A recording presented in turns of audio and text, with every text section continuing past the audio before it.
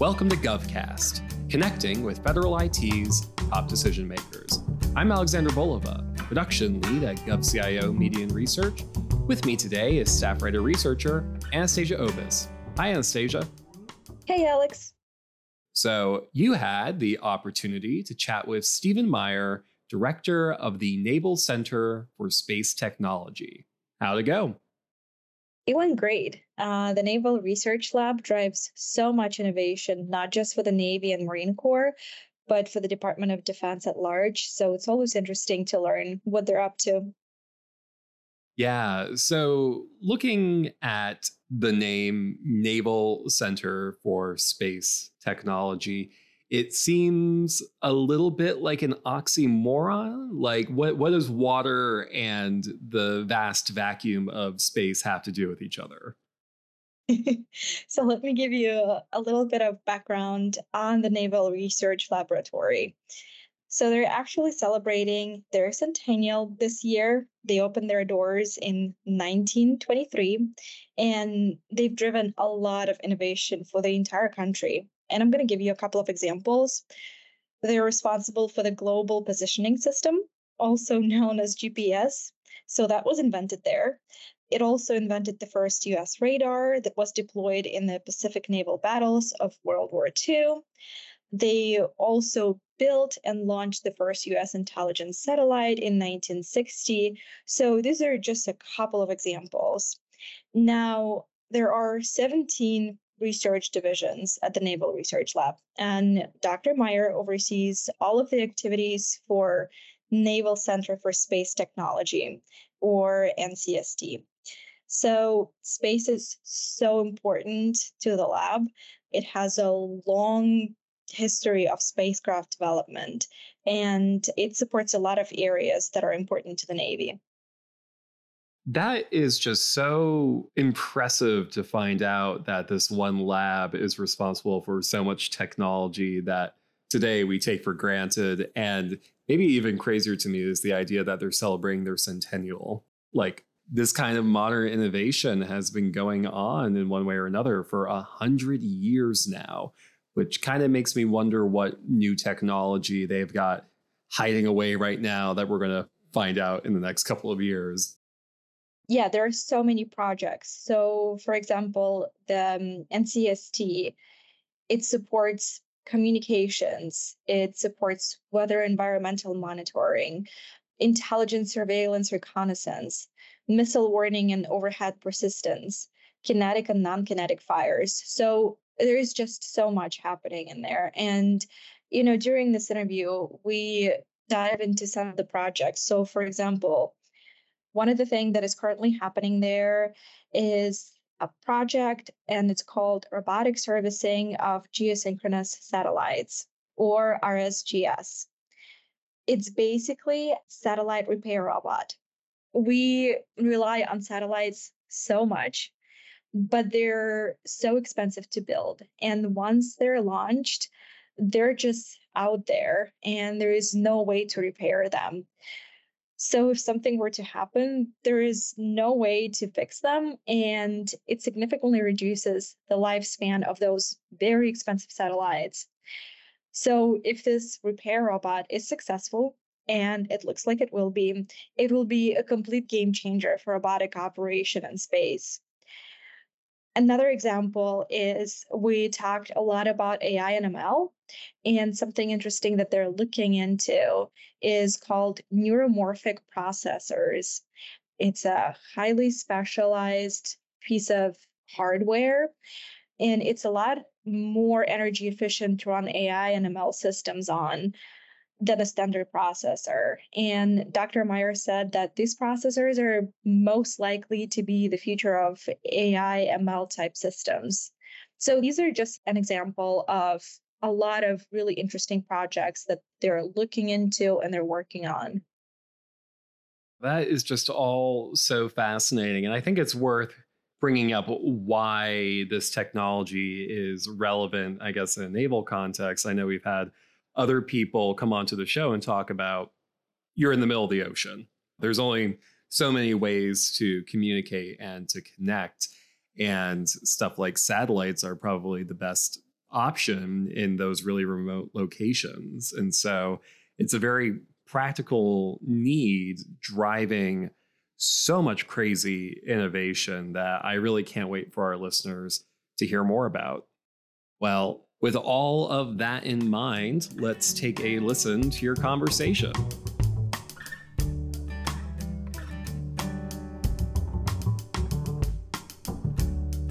Dr. Meier, thank you so much for joining me today. Oh, thank you for the opportunity, to share my story, and I really look forward to the discussion today. Yeah, of course. And could you introduce yourself and tell us about your career trajectory and what your current role is? Sure. Be happy to do that. Let's just kind of start from the top. I currently serve as the director of the Naval Center for Space Technology at the Naval Research Lab. So in this role, I'm leading up all the organization's space technology programs, really in support of the Navy, the DoD, the intelligence community, civil, commercial, and international space communities. So it's quite a large portfolio. So everything I oversee, ranging from basic research to advanced development of spacecraft systems and technologies, as well as several ground command and control stations. So really, what our core function in NCST is, we take ideas from paper napkin all the way to operations. Everything that includes design, build, test, and operate of space systems and technologies, all within one organization. So that's my current role. So when I thought about your question, I look back a little bit. As I reflect back on my career, there's several experiences that prepared me for such an exciting position that I'm in right now. Because space currently is at a huge inflection point, probably the largest inflection point in decades. So really, it started, my early career was as a scientist in the lab, building hardware, software, publishing papers, and presenting at technical conferences. So really, those experiences provided me a very deep understanding and strong technical underpinnings of many fields such as spacecraft systems, astrophysics, material science, applied optics, and other technical disciplines. So this deep technical understanding really allowed me to listen today and work directly with scientists and engineers in my organization, because I have that ground level experience and can speak the language, understand their issues, understand their trades. So after obtaining my PhD and having spent many years in the lab, getting that strong technical base, I decided to transition to leadership roles that started as a project manager, program manager, director, vice president industry, and SES positions at both NASA and the Naval Research Lab. So all these roles require greater responsibilities that involve really leading people and organizations. And to prepare for those positions, I took several executive leadership classes. I read several books from leaders, and I also took many classes along the lines of project management, finance, accounting, federal contracting, and systems engineering. But just as important as those classes was that I found it, I was very fortunate to have both technical and leadership mentors during my career. Mentors can make a huge difference in your career. And based on my own experiences, I believe in paying it forward, and currently have several mentees in my current role. And, I just think back of one mentor I had at the National Reconnaissance Office. He really is a leadership mentor and really taught me how to think really from top to bottom instead of the bottoms up approach, where a lot of people, get mired back in the details. Really like reading a schedule or thinking of a technology roadmap, thinking right to left. And that was really about visualizing the end state of a certain technology system. What does it look like in its final state? And then working really from the right-hand side and then developing all the technologies that were needed to meet that and going to the left. Many people will, start from the left-hand side and think, what hardware, what software, what systems do we need, and go left to right. He really taught me to go right to left. So it was, big picture visualization. So that was really key in my development as a leader. So having those mentors. And then also my private career, my total career really is, span both the public sectors at NRL, NGA, NRO, and NASA, as well as in the private sector at Lockheed Martin, Raytheon, and Prospecta. So having worked on both sides of the aerospace industry, it's really enabled me to understand the drivers and perspectives of both government and industry who need to work together. I mean, the US government and US space industrial base will always be coupled together. So my experience has helped me create that useful balance of knowledge across both sectors. And then lastly, my entire career as I look back has been working in research and development and science and technology organizations. It's really been focusing on building innovative, high risk, one of a kind, ground, air, and space technologies and transitioning to other government agencies, private industry, and the commercial sector. And all that really fits in perfectly with my current role because that is exactly what we do here in NCST. Yeah, absolutely. And before we dive into the Naval Center for Space and Technology, could you tell us what does the NRL do? Obviously, there's so much happening. There are so many projects and activities, but I wonder if you could give us an idea of what some of those programs are. Sure. I guess I'll give you the big picture. I mean, NRL is the Navy's corporate laboratory for providing advanced scientific capabilities required to bolster our country's position of global naval leadership. So, and in fact, just this year, we're celebrating our centennial. So we've eclipsed 100 years of existence. So it's really exciting. We opened our gates in 1923, and really, since then, NRL has galvanized the way our military wages wars and has given the U.S. an advantage in the fight. We've advanced capabilities, prevented technological surprise, and transferred vital new innovations to industry. And just a couple examples going back, of our past rich history in this area is NRL, invented the first U.S. radar that was deployed in the Pacific naval battles of World War II. So that really helped, win the Second World War. We also designed, built, and launched the first U.S. intelligence satellite in 1960. Technology that kept the Cold War cold.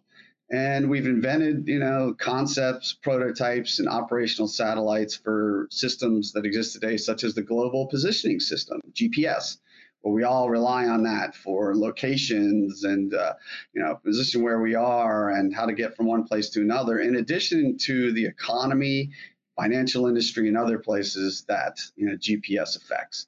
So we've had a really exceptional record of making vital, sustained contributions to sailors and Marines and the U.S. economy. But the big picture, we consist of 17 research divisions that span projects from splitting the atom to launching spacecraft into orbits 22,000 miles away. So we lead, advances for the Navy in space systems and development, tactical electronic warfare, microelectronics devices, hypersonics, quantum information science, and artificial intelligence. So it spans a wide breadth, as you can tell, of science and technology that is supporting the Navy, the DoD, intelligence community across the board. And another important element to what we do at NRL is information sharing. Our researchers routinely present and attend international conferences in their areas of experience, broadening the scope of cooperation with U.S. allies and partners. Yeah, and before we dive into the specific projects of the Naval Center for Space and Technology, I wonder what role does the NRL play in the ecosystem? So specifically how it fits into the Navy's mission and also within the DoD's goals as they're laid out in the National Defense Strategy. Sure, we directly support the Navy in all of those areas that I mentioned previously. So again, as the Navy's corporate laboratory. What we do, with respect to the Joint Force and the National Defense Strategy, we create advanced technologies that provide the Joint Force modernized systems needed for that advantage. So we're working on critical technology areas that are called out in the National Defense Strategy, such as hypersonics, artificial intelligence, integrated network systems of systems, again, microelectronics, space, human-machine interfaces, all of those different areas. So as laid out in the NDS, we know that leveraging commercial space capabilities, linking them with our joint warfighter is necessary to really maintain that operational advantage over competitors. So at NRL, in many cases, we act as a channel between small to medium defense technology companies, government agencies, really enhancing collaboration and ideation. So, and another important element to what we do at NRL is information sharing. Our researchers, are routinely present and attend international conferences, based on their experience, broadening the scope of U.S. allies, cooperation with U.S. allies and partners. So we cover and support all those areas in support of the joint forces and the national defense strategy. Yeah, and also, why is space so important to the Navy? Why is it so interested in space? Yeah, the Navy, has been delivering, space systems in support of the national defense community for a long time, going back to the 1960s. So, what's important to the Navy is, really when we're in operations, we are the only force that's constantly moving. We're constantly on the go, ships, submarines, airplanes, all of the above. So we support 7 key areas that are paramount importance to the Navy. Number one, of course, is communications. You can't drag a fiber optic, across the ocean and stay connected. So space-based communications assure high-quality command and control of our forces anywhere on the planet. So it's a vital element of our work to ensure naval systems work well with each other in collaboration with other DoD and intelligence community space systems. Communications, I'd say, is number one. Number two is weather and environmental monitoring. We don't have Doppler radar systems in the middle of the ocean. So really predicting, weather conditions and, that are global, and in addition to solar weather conditions as well, because solar weather may hit, there's solar flares, coronal mass ejection, and can directly affect Navy and DoD communications. So the next would be position, navigation, and timing, important for really sailors, Marines to know where they are and where they're headed globally. Would be number 3, intelligence, surveillance, reconnaissance, also known as ISR, provides information to maritime domain awareness, where we track everything from canoes to freighters, globally, that can impact, the safety, security, economy, environment of the United States. So number 4, I would say, is number 5, missile warning and overhead persistence. Space again provides, launching missiles and tracking ship to ship, land to ship, and ship to land. Vital information for the Navy to know. And then 2 areas that we're concentrating now that are more relatively new is kinetic and non-kinetic fires. These are space assets utilized to detect and prevent long-range missiles from our adversaries, through kinetic, which is, more physical assets, and then also non-kinetic, which is implementing electromagnetic pulses or cyber techniques to prevent this threat. And then lastly is C5 ISRT, that's really providing global situational awareness of the oceans and battlefields. So we support all 7 of these areas, from basic research to operations and NCST. We have the capability to build, CubeSats the size of a thermos to large satellite systems up to 15,000 pounds. And then also we support the Navy and DoD with 3 ground stations within NCST that can actually carry out the Navy's DoD and IC space missions. And within NCST, again, we have that full end-to-end testing capability where we can take it from the paper napkin, build, design, assembly, integrate, test.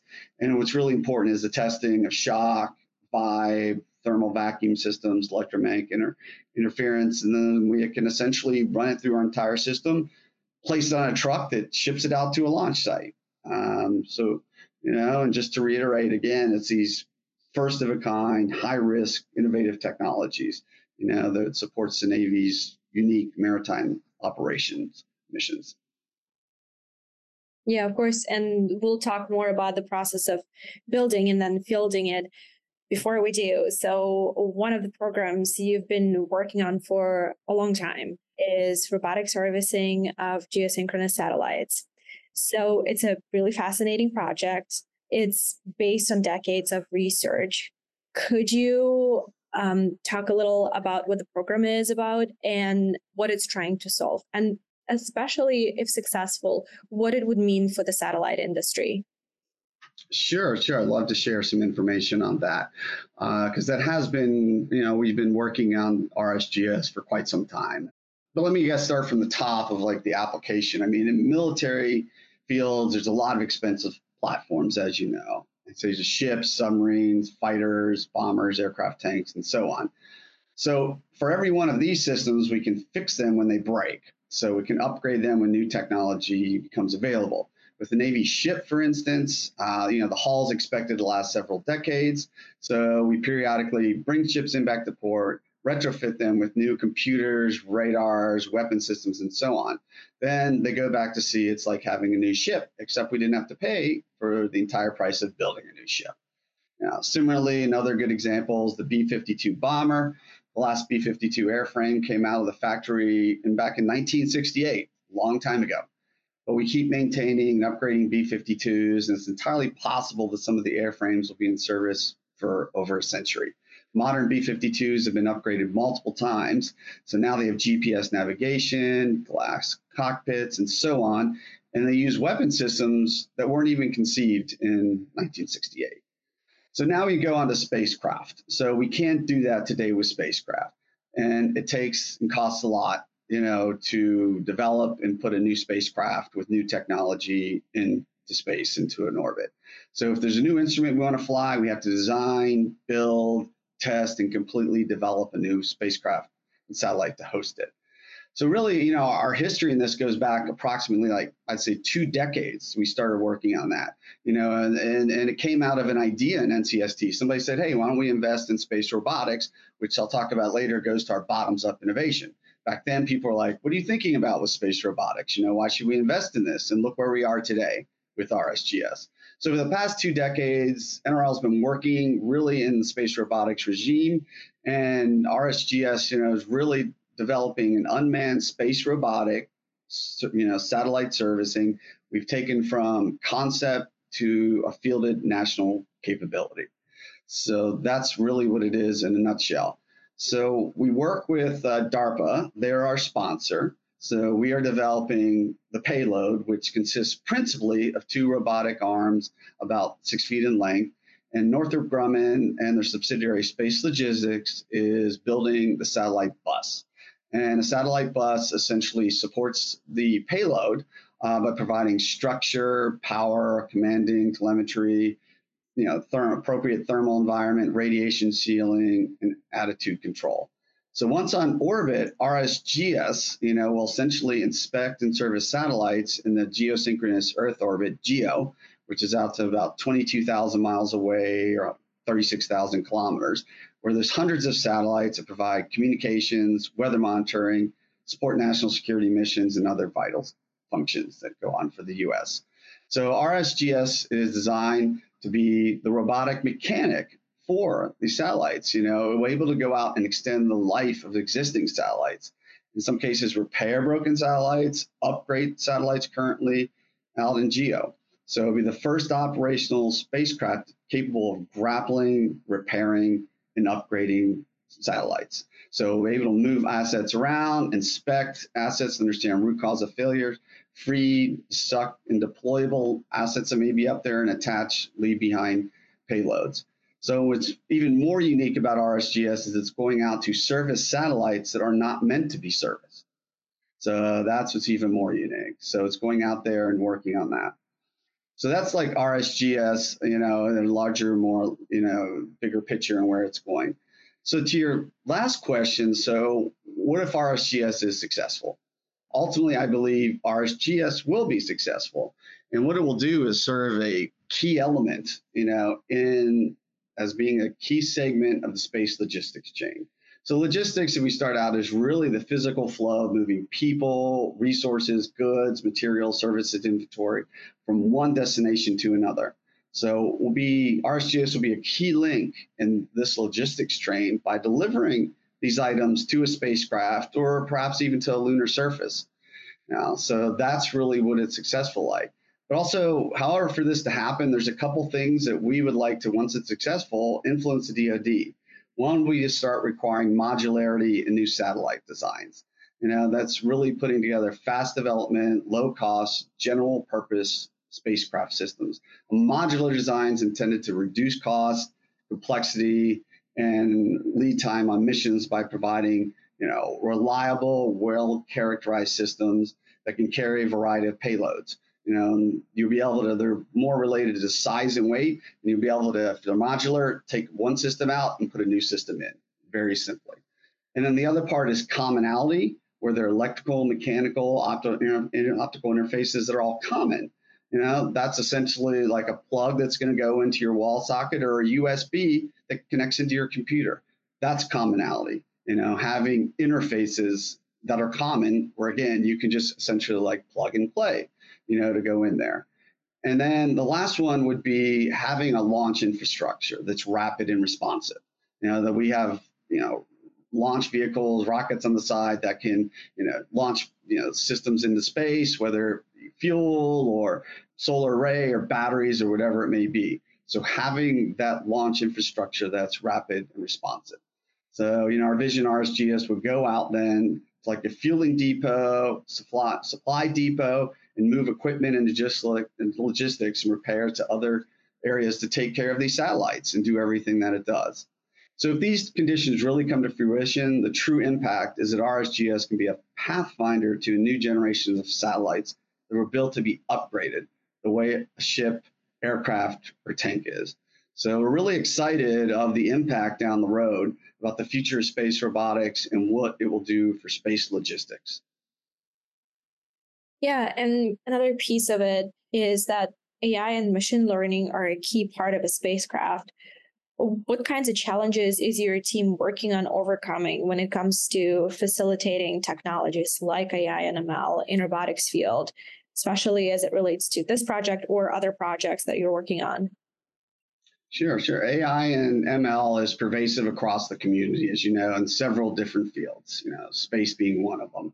I mean, one thing I would like to do is just, spend 30 seconds on describing AL versus, ML. AI is really a general term for making robots and other systems, making them be able to make intelligent decisions with the goal of making them as intelligent as a human operator. So ML is a subset of AI where a robot learns on its own how to make intelligent decisions by exploring the possible decisions it could make and trying out some of them and remembering the results. ML is really when a robot teaches itself to do a job. So if you wanted your self-driving car to recognize stop signs, you would give it a bunch of pictures of road scenes with labels, that told it which ones the stop signs, which ones didn't. And then it learned on its own to tell the difference. That's machine learning. So, about a decade ago, AI and ML came onto the scene in the satellite community.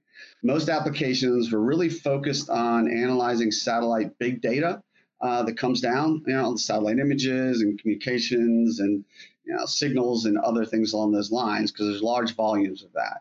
So in the satellite community right now, we're interested in using AI to control robots and other autonomous systems.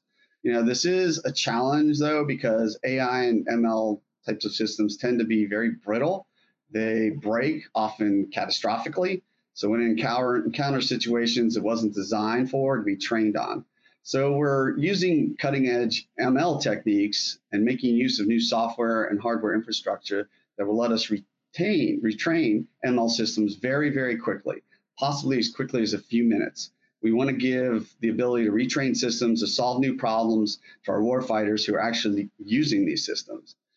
So as AI and ML is used today, we have to download all the data, analyze it on the ground using substantial computing resources. So what we're looking at, again, going back to that satellite big data. And it isn't really feasible to fly computers that big on most spacecraft. AI ML systems take up too much space, require too much power, and generate far too much heat. So we're looking at ML algorithms that can process data using smaller computers, and we're working on designing computers that are as powerful as the ones used on the ground today, but only require a fraction of the power, and it's much easier to dissipate heat on these systems. So someday soon, we hope to fly computers and AI ML algorithms that can recognize objects or phenomenon of interest on board and just download the pertinent data directly to scientists or warfighters. So in terms of really what we're pushing forward at the state of the art in NCST to help facilitate this for satellite systems or others, are some developing novel types of computers that work more like a brain than a regular computer like your laptop. So a regular computer, for the most part, does one thing at a time, quickly. But the brain is actually pretty slow. A single neuron, in your brain is about 10 to 100 times slower than a simulated neuron in an artificial neural network. Yet brains, on their own as a whole, are quite fast. That's because your neurons operate in parallel, mostly independent of each other. As a result, the brain can make decisions very quickly, and it turns out, that calculating this way is much more energy efficient. So one type of novel computer that we're investigating, it's called neuromorphic processors, that you put on a computer. These type of processors, implement artificial neurons in this way that turn out to be 100 times more energy efficient than the same ML system being run on a processor, your standard processor. So we have, several of these processors that are very unique, and we feel are like the future of AI ML type systems. So RSGS uses just enough AI to do its job, because RSGS, isn't necessarily by trade experiment to demonstrate AI and ML in space. It's an operational spacecraft that's expected to really reliably service very expensive satellites, at least for a decade. It uses carefully designed state machines that understand sequences of tasks to carry out and can determine whether or not they've been carried out as expected and what to do if something unexpected happens. So we've tested these systems in our labs for over a decade, and we're very confident will work as designed. But to some degree, they're limited in some cases as well. And you do need some humans on the ground to figure out what happened, with the RSGS system. So, our goal is really, we want to fly these spacecraft that are totally autonomous. They'll only need, to phone home every once in a while to tell the satellite scientists and engineers, it's a job done and needs new assignment. So this will require new AI and ML techniques and better flight computers at the end of the day. So, and then another example of an AI ML application is an NCST program called AutoSat. It's very exciting. So it's currently a satellite lab demonstration that infinitely calibrates itself and operates autonomy. It involves AI, ML, and supervised learning and convolutional neural networks to achieve its goals. So in essence, the way it operates is it has a database that's been loaded onto it with Earth landmarks such as airport runways, city buildings, streets, and others, so it can understand where it is. So it moves around, it actually learns how to navigate autonomously, uploads more pictures, takes pictures, uploads them with a sensor which has about 1 meter resolution. So it just moves around, increases the size of the database, understands where it is, and it's just a direct download when it gets images down to a ground station. There's no uplink from a ground station. It learns as it goes. It collects more data. The AI builds a database and allows it to continue to get smarter and smarter wherever it moves around globally. So, and there's absolutely no human in the loop. But what the real impact of this is that it's an ability to operate a satellite system in a communication or GPS denied environment if GPS were to go down. So if 2 or 3 GPS satellites goes down, we've lost communication navigation. This type of constellation we view, we're building we have the precursor of a lab demo. You can put this into a constellation where if the constellation uses it, loses the GPS environment, we'll be able to continue to navigate and send images down to the Earth. So that also is a very exciting, area that we're working on in AI and ML and convolutional neural networks to push the state of the art. Yeah, and since we're talking about other areas, what are some of the projects that you're currently working on?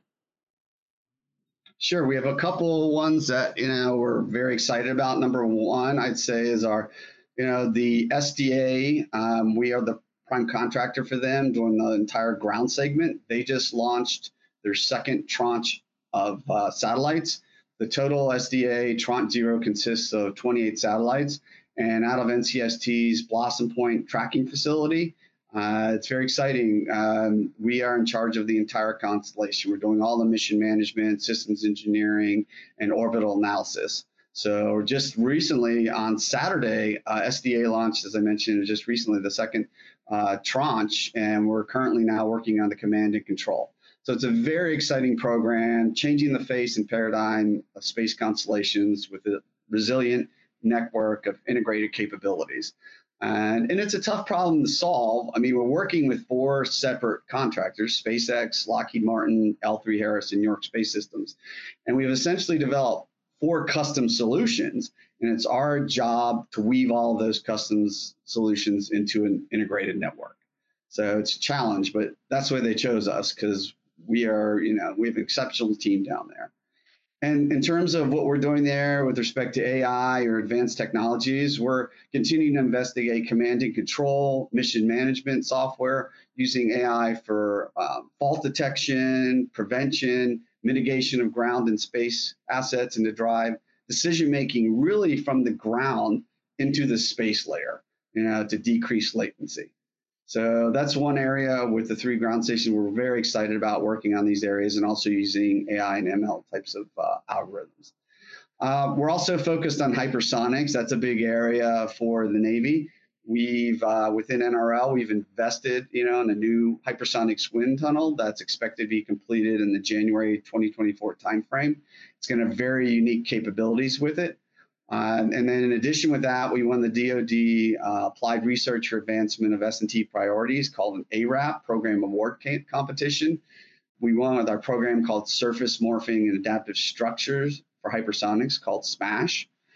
So it's very exciting. We came out number 1 of 17 proposals with the team here. And we're leading up a DoD research team with the Air Force Research Lab, Army Research Lab, Missile Defense Agency, as well as 20 academic partners. So it's very exciting. So we are becoming, in my view, a hypersonic center of excellence. And this will really improve and advance hypersonic systems performance, lethality, durability, flexible surfaces, lift, maneuverability, efficiencies. So it's a very exciting area that is of paramount importance to the Navy, and we're becoming on the cutting edge of that. And then another area is power beaming and space solar. We again have, on the forefront of this. I would say power beaming and space solar are the equivalent to what robotics was about 20 years ago. And space solar is collecting solar energy in space and delivering it via power beaming for use on the Earth. So without power beaming, there's no space solar. So it really comes to collecting sunlight in space and sending it wirelessly to the ground. So it's a very much, power beaming is an emerging technology that could revolutionize how we deliver energy for defense, civil, commercial purposes on Earth, in space, or on the moon. So at NRL, we developed the first demo of this. We flew aboard the X-37B, where we converted sunlight into microwave energy. It's called PRAM-FX, the Photovoltaic RF Antenna Module Flight Experiment. And it really was the first orbital demonstration of space solar. It was launched in May 2020 on the X-37B orbital test vehicle, and the mission concluded successfully in November of 2022. So that's really exciting. And the second one, Swell, just went up in March of 2023. It's the Space Wireless Energy Laser Link. And it was the first demonstration of laser power beaming in space. It's actually currently aboard the International Space Station, and it was hosted on there and is planned to operate for about a year. Again, demonstrated the first laser power beaming in space. So it's very exciting. But the true impact of space solar and power beaming is twofold. I mean, it would produce capability to deliver power globally anywhere in underserved areas. Such as forward operating bases, other around globally. You don't have to move fuel in risky areas. You don't have to put out use batteries for everything, or run fuel lines or trucks or whatever it may go. So it's able to deliver globally. And in addition, space solar is a green energy because the sun's going to be around a few billion more years. So it kind of has those two big advantages of power beaming and space solar. So it's an exciting thing that we are, again, at the demo stage and are continuing to build and advance the technology there. So those are a couple of the areas, that we're working on with ground stations and systems and advancing state of the art, also with hypersonics, and then space solar and power beaming. Yeah, and also, how do you make sure that the projects don't get stuck, that you bridge that valley of death and the technology actually makes it out to the field? Sure. There's a couple ways throughout my career that, it is a common failure point is hitting the valley of death. You build the technology and then you don't have a transition partner and it kind of dies and doesn't get transmitted to operations. So really the impact of technology dying in the valley of death is that it prevents the national security community from adopting innovative, cutting edge technologies that can provide, new defense applications and intelligence. So that is really the impact. So my own view, I've implemented several practices throughout my career to surmount the valley of death. One first is like involving the end users and operators early in the technology development phase to understand what the final product size, weight, and power looks like, what the features are, what the functionality is required. So this is a best practice I've learned. And early in my career, I actually, I was part of an organization that we built an aircraft payload. It's very unique. Cost a couple $1 million. We flew it overseas, connected new intelligence products. We brought it back, and it turned out that I didn't involve with end users and operators, and we didn't end up transitioning the technology. The issue there was, I went to several transition partners after the fact, and I asked them, can we fit this into your aircraft? And like, no, it's not the right size. We only take a certain amount of weight. Your thing is too heavy. How long do you loiter? I'd say for 2 to 3 hours, their battery works. They would say, well, we need it for 7 to 8 hours. So I went to several transition partners and never transitioned it. So that was a hard lesson learned from it. But at the end of the day, it did prove a new, source of intelligence, innovative technology. So it was exciting in that regard, but unfortunately we couldn't transition it. Another success story down another area that I'd say is develop a system requirements. It's all about requirements up front. That includes, again, inputs from the users, the operators, and the mission partners. That is really key. And then keep those requirements stable and unchanged. For example, we worked on a high bandwidth optical communication system for the Marines called Talon. And we were very successful in that and transitioned it over to the Marines to be their first major defense acquisition program, also known as NDAP, of high bandwidth, optical communications. And how we did that is essentially my scientific principal investigators, the lead, sat across the table with the Marine commander, and they built the requirement set, and she got direct input from the user and the system is going to be operated in. We tested it all around the world globally, everywhere from very cold places to extremely hot places, and they kept the requirements stable, and then it seamlessly transitioned over to the Marines. So that was a great example of sitting across the table, getting those requirements nailed down, and keeping them stable and unchanged. So that was a big success story. Other areas I found in my career from working in R&D, S&T organizations is develop risk assessments early, develop end-to-end test plans. So it kind of goes back, how are we going to test this? What are the risks that we're looking at? Develop a concept of operations. I kind of mentioned that already on my own aircraft program. So you understand how the technology will be operated in its intended environment. That's very key. What are the concept of operation or ConOps? And then also one thing that's almost political but helps out is develop a stakeholder communication plan and keep stakeholders up to date so they continue to advocate for your technology program.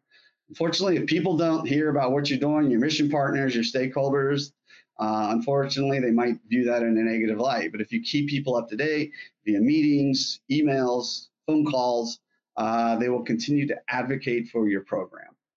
And then lastly, one I would say is really having continuity of personnel for the entire project. Because again, the project is not just you, it's having the scientists, the program managers involved so they can maintain the knowledge as you continue to transition the technology and build it and transition it. So as you know, anyone entering a new program, there is a learning curve. So they maintain the knowledge and also the relationships with the mission partners, operators, and users. It's really key to maintain those relationships. So you need to stay, joined at the hip throughout that. So continuity is really key of personnel, so they can go through. So that's those are some of the practical lessons I've learned and adopted. I've had successful transitions, to surmount and overcome the valley of death. Yeah, and when it comes to partnerships, what other agencies do you partner with? So what about industry partners? What about academia? Who do you work with? Well, we have a business model called a working capital fund. And essentially all of our funding, 99.9% or thereabouts, comes from external sponsors. So this business model drives us to work very closely with the Navy, the DoD, the IC, and civil space communities. So we have to bring funding into our organization. We essentially write proposals, we write white papers, we go out and do business development as best we can to bring money in, because that is the way our organization works. So it drives us to work with a variety of sponsors. So within NCST, we work with the commercial space industry.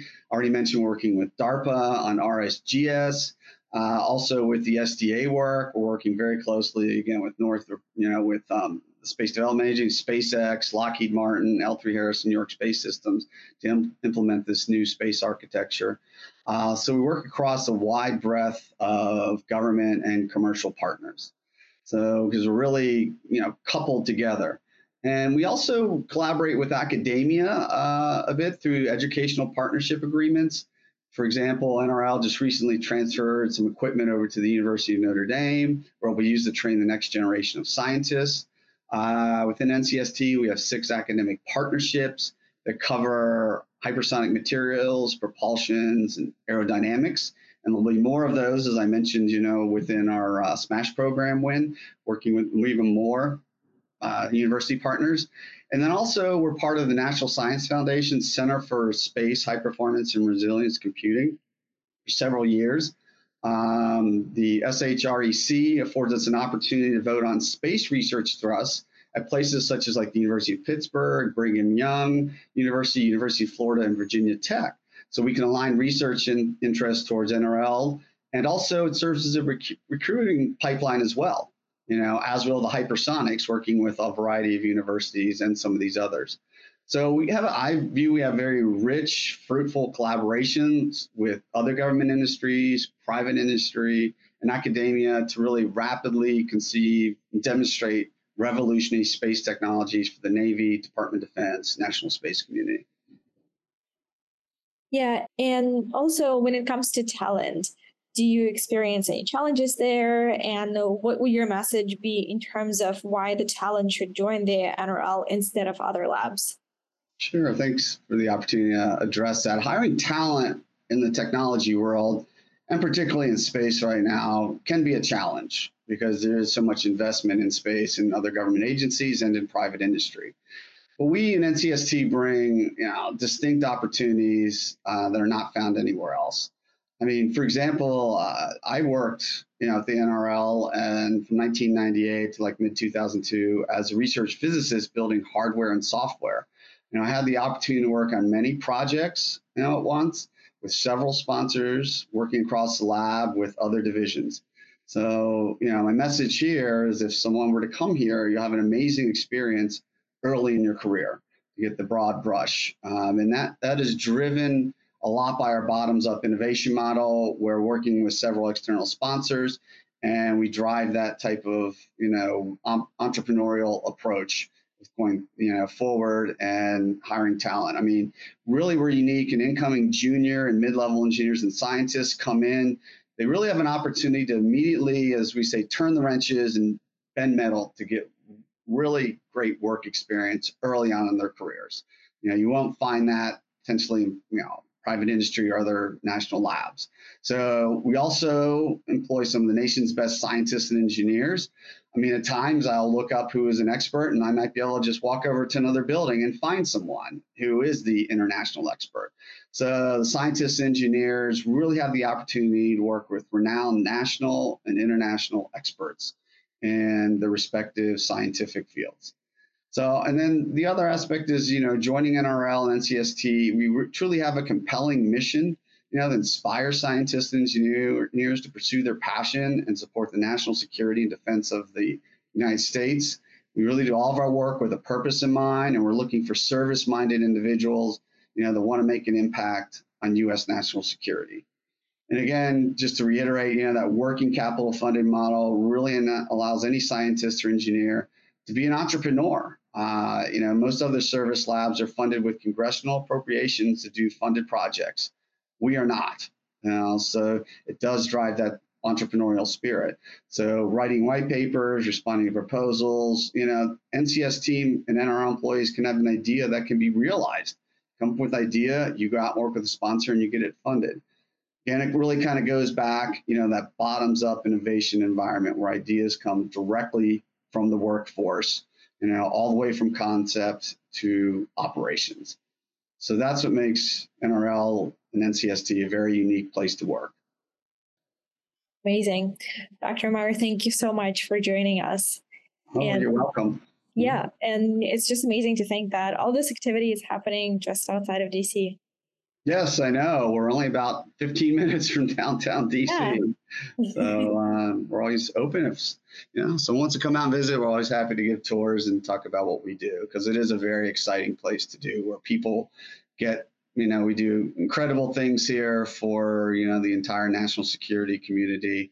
And, really, it's a great place to work at NRL and NCST. Absolutely. Well, thank you so much. You're welcome.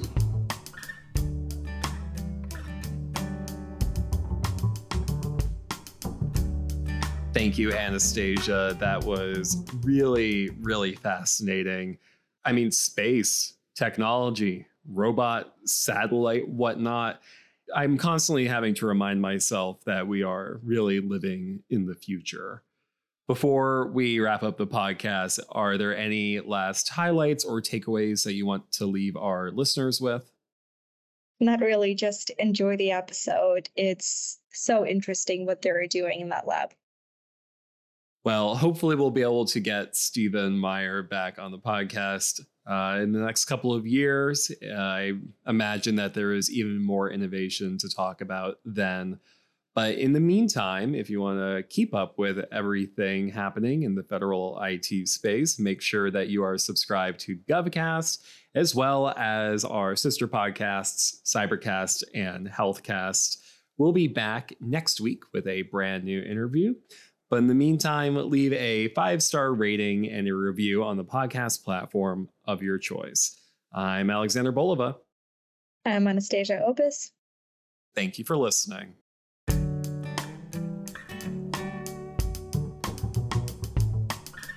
GovCast, along with Healthcast and Cybercast, is a production of GovCIO Media and Research. For more podcasts and to check out the other shows, head to govciomedia.com. Watch out for new episodes released every Tuesday and Wednesday across our shows. You can follow all of them on your favorite podcast platform. And if you like what you heard, make sure to let us know by leaving a review. And if you have any topics you think we should look into, contact us at newsletter@govcio.com.